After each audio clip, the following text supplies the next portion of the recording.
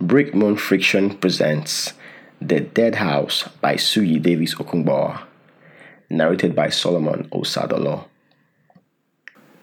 The squeal from Pa Idia's unlubricated wheelchair punctures the afternoon silence as we go past the dead house.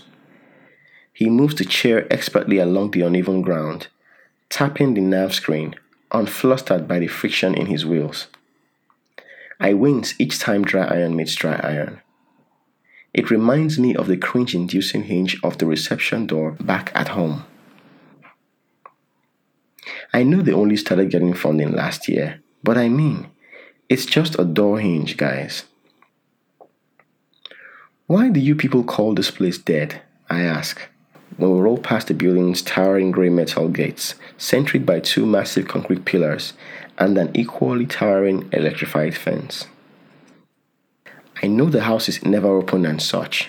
Yes, but why dead? You can't call something living if it doesn't have life in it, he says. His eyes dart to the building and its spaceship-like sheen and brow turned down at onlookers. The way Idian looks away, you'd think he just saw a naked woman. I'm not sure what he means, but I take it in stride. It's not simply because he's 79 and therefore his words should mostly be taken with a pinch of salt. It's that, though Idia and I have grown increasingly close in the 3 months I've been his assigned care medic at Zua Septuagenarian Home, I'm still not used to this former professor's quips. Same way I'm struggling to adapt to Benin City and its undulating roads and nosy neighbors and red dust of Hamatan. Can't even unpack my running shoes because 1, where am I even going to run to? I'm tired of running anyway. And 2, who wants to soak white Nikes in bleach after every run? But Benin has no Machinos. Rated least likely to have Machinos in the next 5 to 10 years. I think I'm good. At the end of the path, Immaculate Heart Primary School's massive green gates come into view to the west. We turn east though, where I settled Pa Idia into his favorite spot under a guava tree close to the wire fence. I click the chair's brakes into the sand, clear a spot on the ground next to him and settle in. It's nearly recess at IHPS, and as soon as I remember this, the bell rings. Usually, this is the point where the kids run out, little bundles of energy, racing straight for the playground's auto swings and conveyor slides, lugging little lunch refrigerators, settling into semicircles in the green to trade mobile games and gobble up sandwiches. This is the point where Idia sighs, taking in the sights, sounds and smells of what brings him here on our weekly afternoon walks. This is where he reminds me that it's the way he intends to go out, listening to the generation that will remain after him experience life as a cluster, a little world of their own.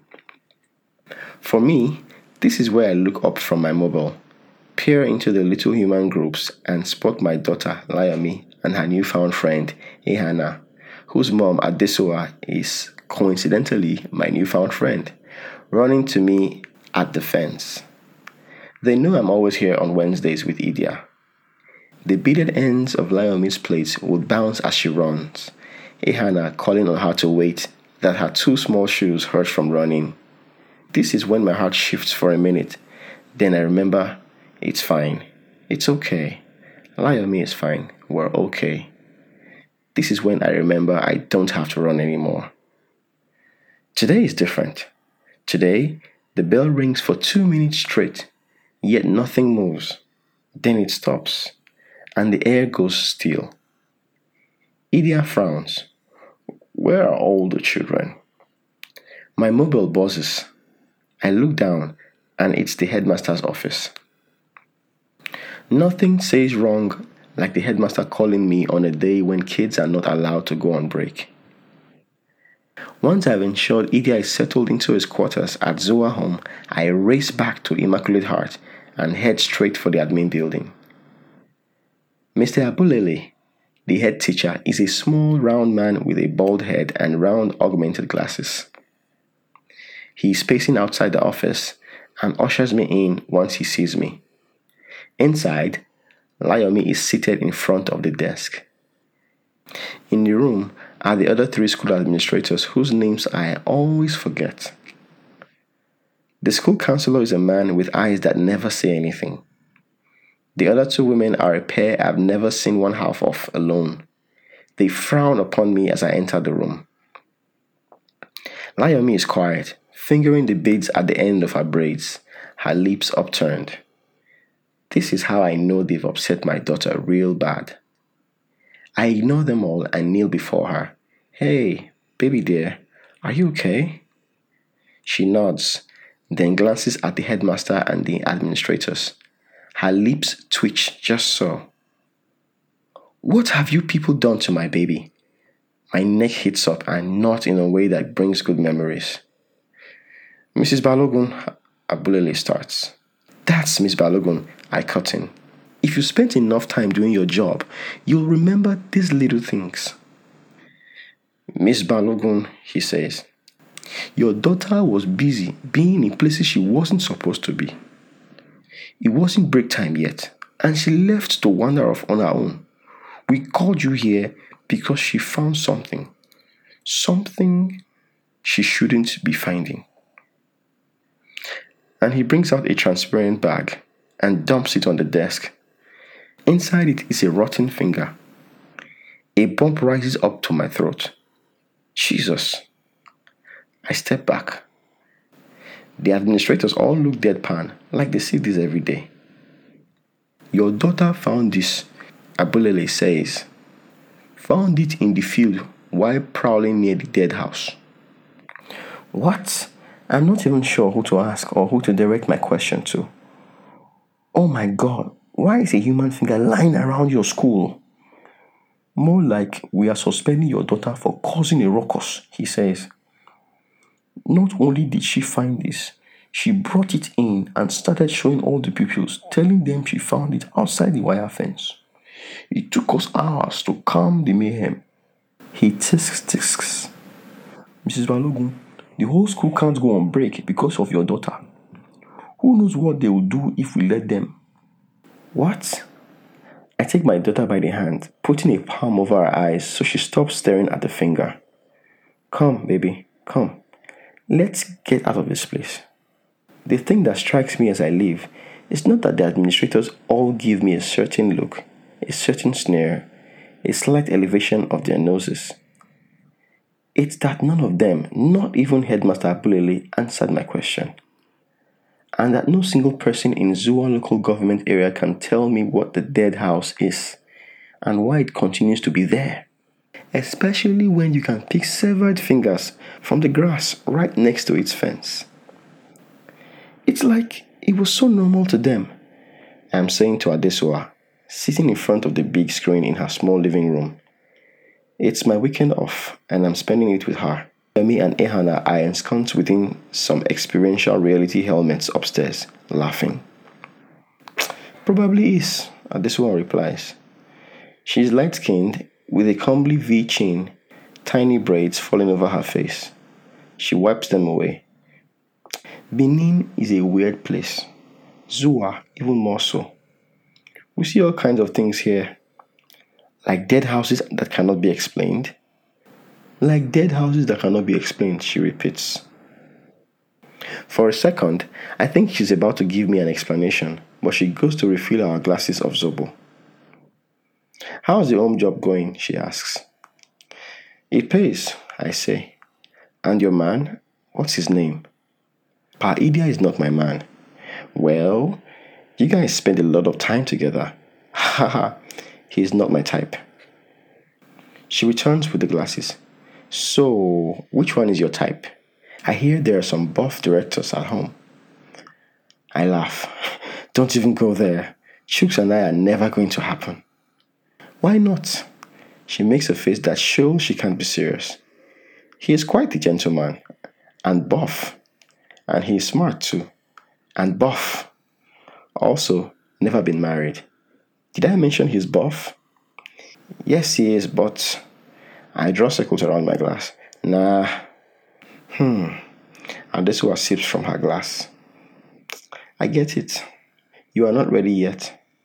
Separation, divorce, restraining others, these are hard things, especially when your ex is half man, half machine. Yeah, she pauses and mimics my circle drawing around her glass. Human machino unions. Who even thought of these things? Didn't anyone see that they too are just human, prone to extreme desires and outbursts, and lots of crazy? Throw that in with the fact that they are walking batterams. I guess everyone was just so fixated on the fact that life expectancies of machinos are skyrocketing, I say. No one even thought of the idea that very soon they will outlive us, and everyone on earth will have something running their body. Adesua seems squirmish. Well, they say the government is trying to help people, really, right? They say it's good for old and sick people and such.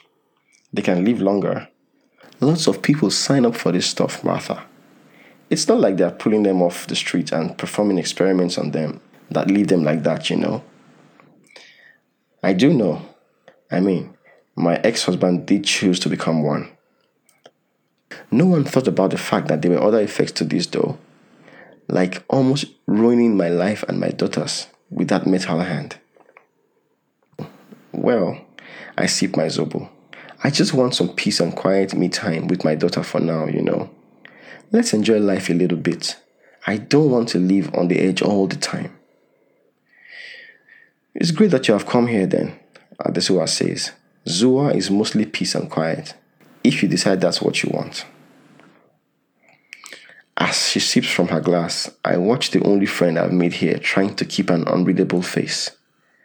I feel there's a message in there that I am not really getting. Like she's trying to tell me something without saying it. Heck, I feel like that's what's been happening since I moved down here. Folks all friendly, trying to get up in my space and tell me what I should do to thrive here. Warnings tucked into the pauses between their advice.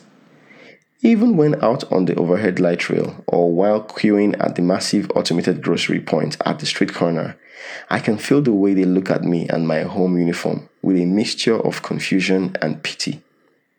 Like they want to help me, but they can't. I know this feeling too well. I know uncertainty, discomfort in my own skin. I know impending ill. Those are the same reasons I packed up and left Lagos. The same reasons I bought the Nikes. Because I needed to breathe, to exist as myself.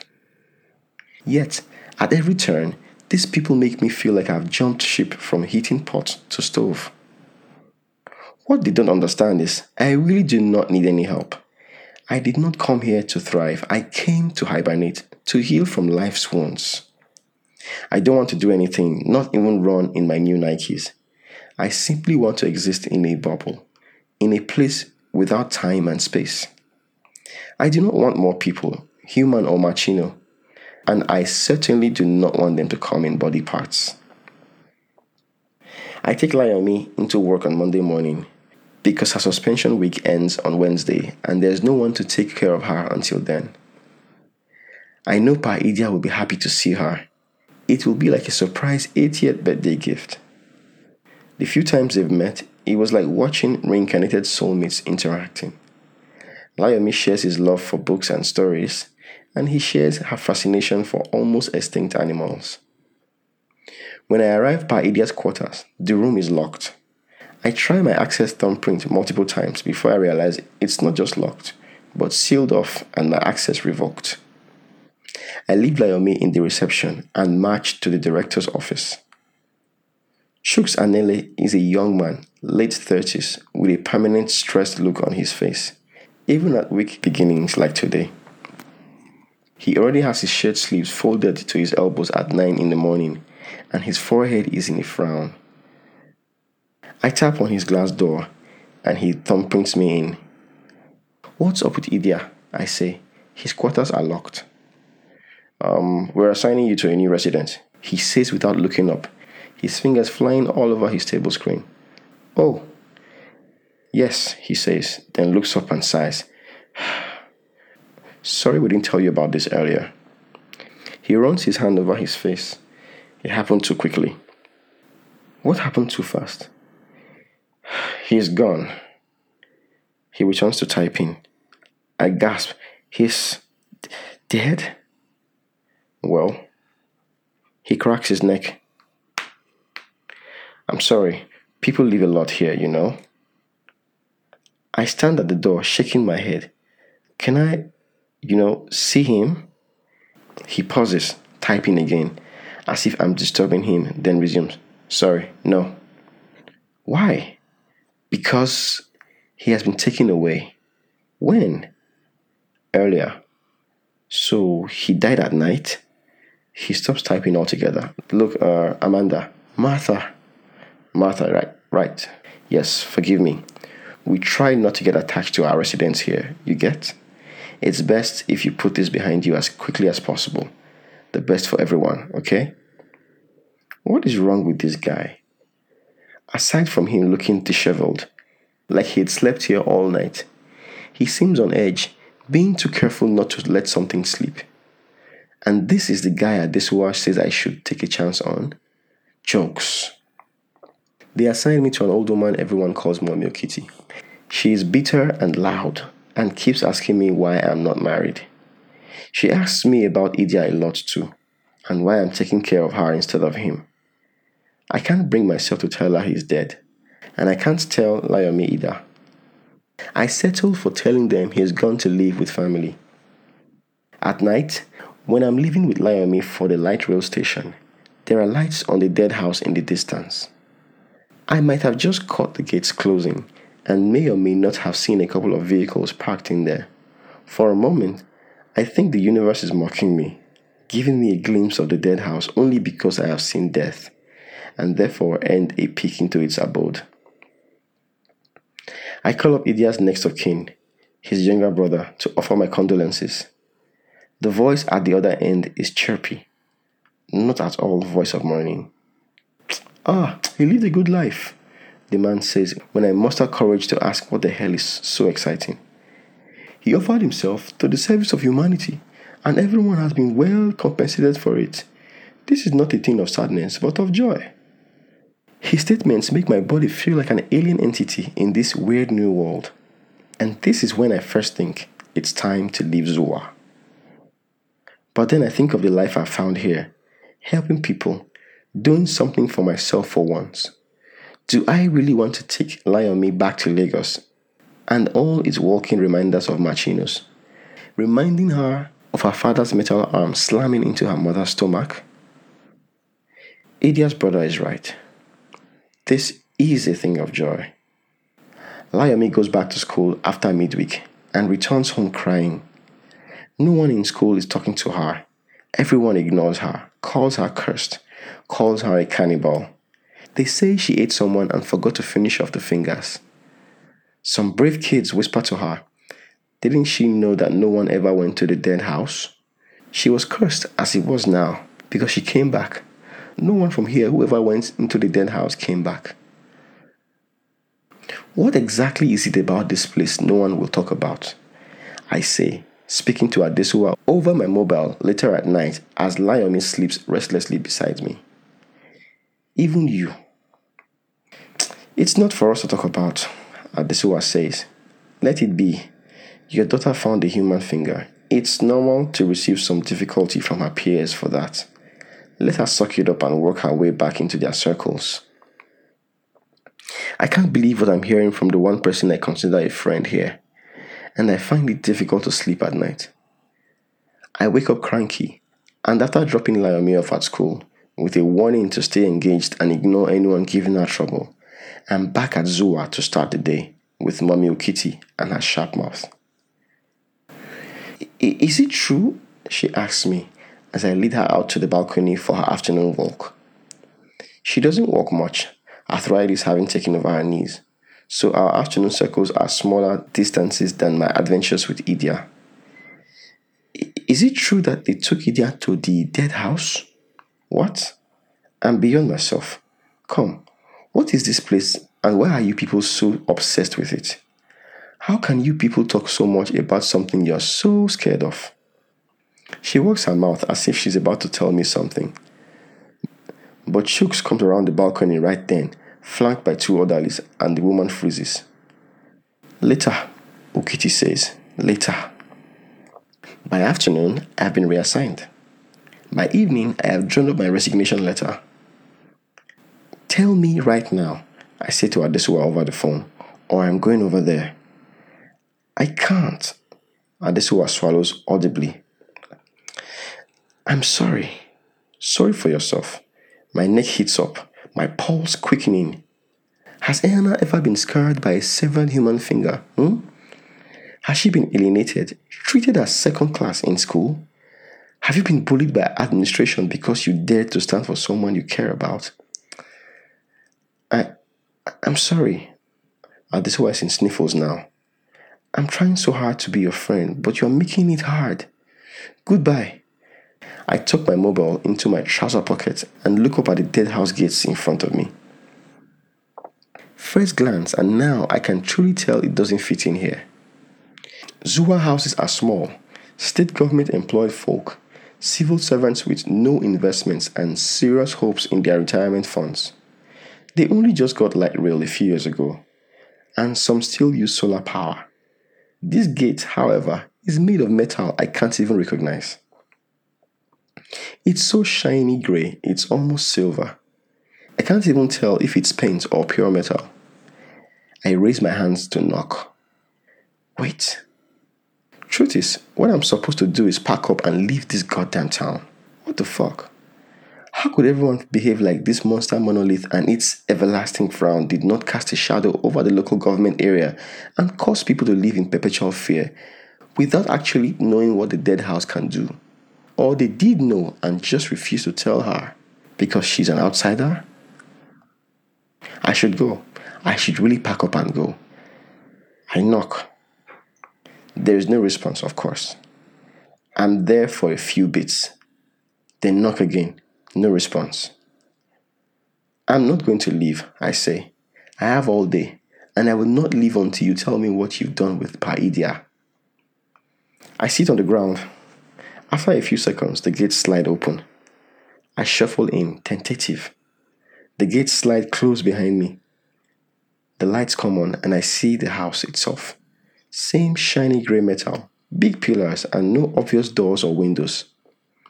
There are a couple of vehicles parked around, but no one in them. State your purpose, someone says. I look around. What? Who's there? Answer the question. What the hell? Where are you? I can't see anyone. I am in front of you. There's nothing in front of me, just a house. Ooh, it talks. Oh wow. State your purpose. I'm looking for Paidia, I say. I need to know what happened to him. The dead house is silent for a second, as if thinking. Then, a nearby vehicle, a small Nigerian driverless brand modeled after the Kia Picanto of the 2010s, turns on its lights, rolls over to me and opens the door. My daughter found a finger outside this building's fence. No way in hell I'm going with a car. I just want to know what happened to him, I say. I don't want to go anywhere. You don't want to see him? It looks like the car is talking now. But I know it's the whole damn system, wired into everything. No, just tell me. Again, the house seems confused when it asks, why? Yes, Martha, why? I ask myself. Why not turn around now, take your daughter and get out of this fucking city?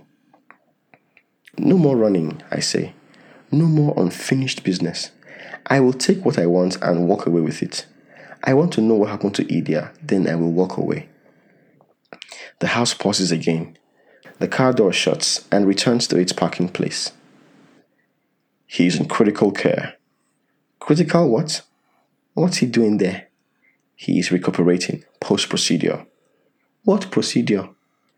I cannot offer you that information. Is the home in on this? I cannot offer you that information.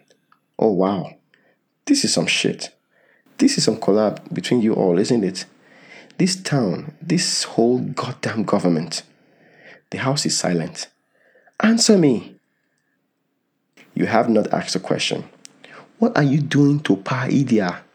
The procedure he assigned us to perform on his 80th birthday. What procedure? I cannot offer you that information. Why? I am not allowed to. Why? The House seems exasperated. You have asked a question outside my assigned rights. And who assigns these rights? The volunteers, the House says. They are the sole deciders of what information we offer to inquiries. Volunteers? Pa Idia volunteered to be put on a table and cut open? I don't believe it. The only people who volunteer to be put on a table and ripped open are mostly machinos. Oh, wow. Oh, wow. He's becoming a machino. I cannot offer you that information. What body part is he replacing? I cannot offer you that information. It's legs, isn't it? So he can walk. I know he has a bad heart too. That's it, isn't it? I cannot offer you that information. The home is offering you their residence for this, aren't they? You're the one who funds the whole of ZUA. The home, the light rail. You keep this LGA running for a steady supply of subjects. The House is silent. And when you're done, you don't keep them here. You take them somewhere. To Lagos or some other state with lots of machinos. A breeze winds through the trees clustered nearby and makes hooting noises. Who owns you though? The LGA? State government? Federal? The United States? China? I cannot offer you that information. I exhale. Okay. I leave the house. The gates slide open. I am truly surprised that they do, right before the House reads off a script to me. You cannot offer this information to anyone or anything outside this town. The corporation exists under a statute of silence. If broken, we will pull up and leave. ZUA will fall apart. Benin will be left behind the surging economies of Nigeria and the world. Think about this before you speak about us. Yeah, that's no problem for me. Whole town's dead to me anyway. Layomi and I load up our bags into the luggage chutes in the light rail. We thumbprint the seat panels and the conveyor takes us and dumps us in the bucket seats and straps us in. My daughter's cheeks are wet. I reach across and clean them. I'm sorry, I think. This is the last time. It truly is. I mean, for the first time since I bought them, I am wearing my Nikes. But not as running shoes, no. As the shoes with which I will walk back into Lagos and stake my life there. Old places, old things, old faces, but a new me. The light rail hums. The familiar giddiness of its inertia washes over me, and I ride it, surfing on its waves into a new beach, a new start, a new me. For real this time. The end. Suyi Davis Okungboa is a writer and storyteller freelancing out of Lagos, Nigeria. He writes mostly speculative fiction and has works published or forthcoming in international magazines like Fireside, Podcasto, The Dark Magazine, Mothership Zeta, Omenana, and Jungle Gym. He has also published in the anthology Lights Out Resurrection and is forthcoming in A World of Horror. His speculative story about Lagos restaurants, Of Tarts and New Beginnings, was longlisted for the 2017 Nomo Awards for Best Short Story. And it was also longlisted for the 2017 Wrightivism Short Story Prize, with Like Stars Over the Lonely Ocean. In 2016, he won the Naked Converses Pan-African Writing Contest, The Writer. A lot of his fiction work examines issues of identity, community, and belonging. Solomon Osadolo is a writer, content strategist, and narrator based in Lagos, Nigeria. He is the editor-in-chief of For Loop Weekly, a bi-weekly newsletter for software developers and tech enthusiasts in Africa. As a writer who works in the technology space, Solomon has put in work at some of the best tech startups in Nigeria and continues to work on exciting projects for top brands within and beyond the continent. He blogs at osadolo.com.